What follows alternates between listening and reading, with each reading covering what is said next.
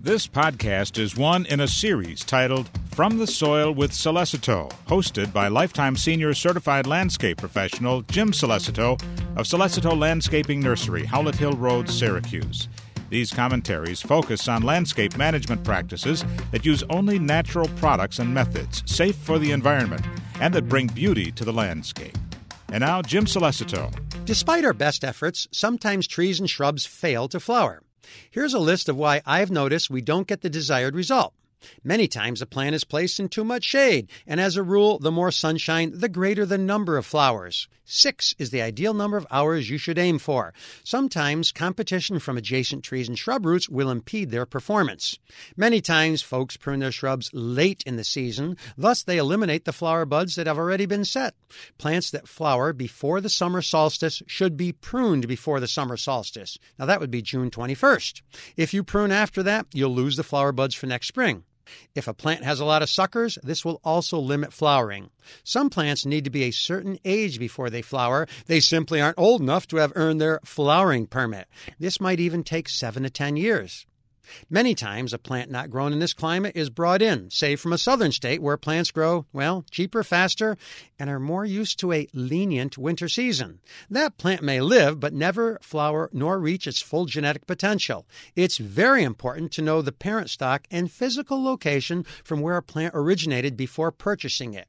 This is particularly true of many marginally hardy plants. The flower you see when you purchase it will probably be the last ones it'll ever produce. And sometimes, after 12 to 15 years, a plant kind of ages out and is no longer capable of doing what we purchased it to do. They came, they flowered, and now they just want to kind of rest. They've called it a career. I think it's like that with a lot of landscape plantings that folks ask me to come out and figure out what's not working well for them. We knew what we liked back in the day, we planted them, and as time worked on things the way it does, we adapted, changed, or rogued out what no longer was acceptable. I shudder when I look at the style of clothing I wore in 1979. It looks very strange. Maybe that's how you view your landscape today. Perhaps it's time to make some improvements while you enjoy the security of your long-standing relationship in your comfortable home.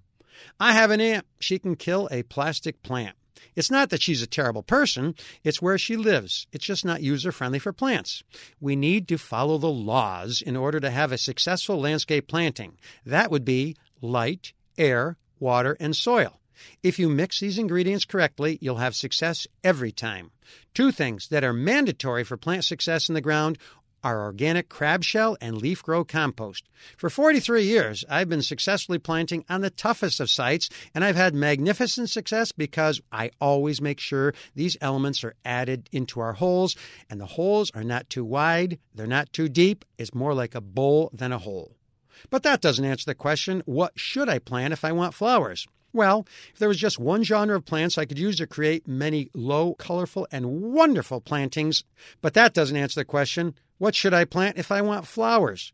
If there was just one genre of plants I could use to create wonderful, low-maintenance and colorful landscapes, it'd have to be the hydrangeas. We have so many more compact varieties now than we had even 3 years ago, they'll put a smile on your face just looking at their splendor.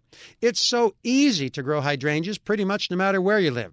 So if you have flowering plants that have not pleased you, remove and replace them with hydrangeas, and you'll just about guarantee something good will happen every year going forward. From the Soil with Solicito is a production of WRVO Public Media. If you have a question for Jim about your home landscaping, visit solicito.com and click on Contact or call 315-468-1142.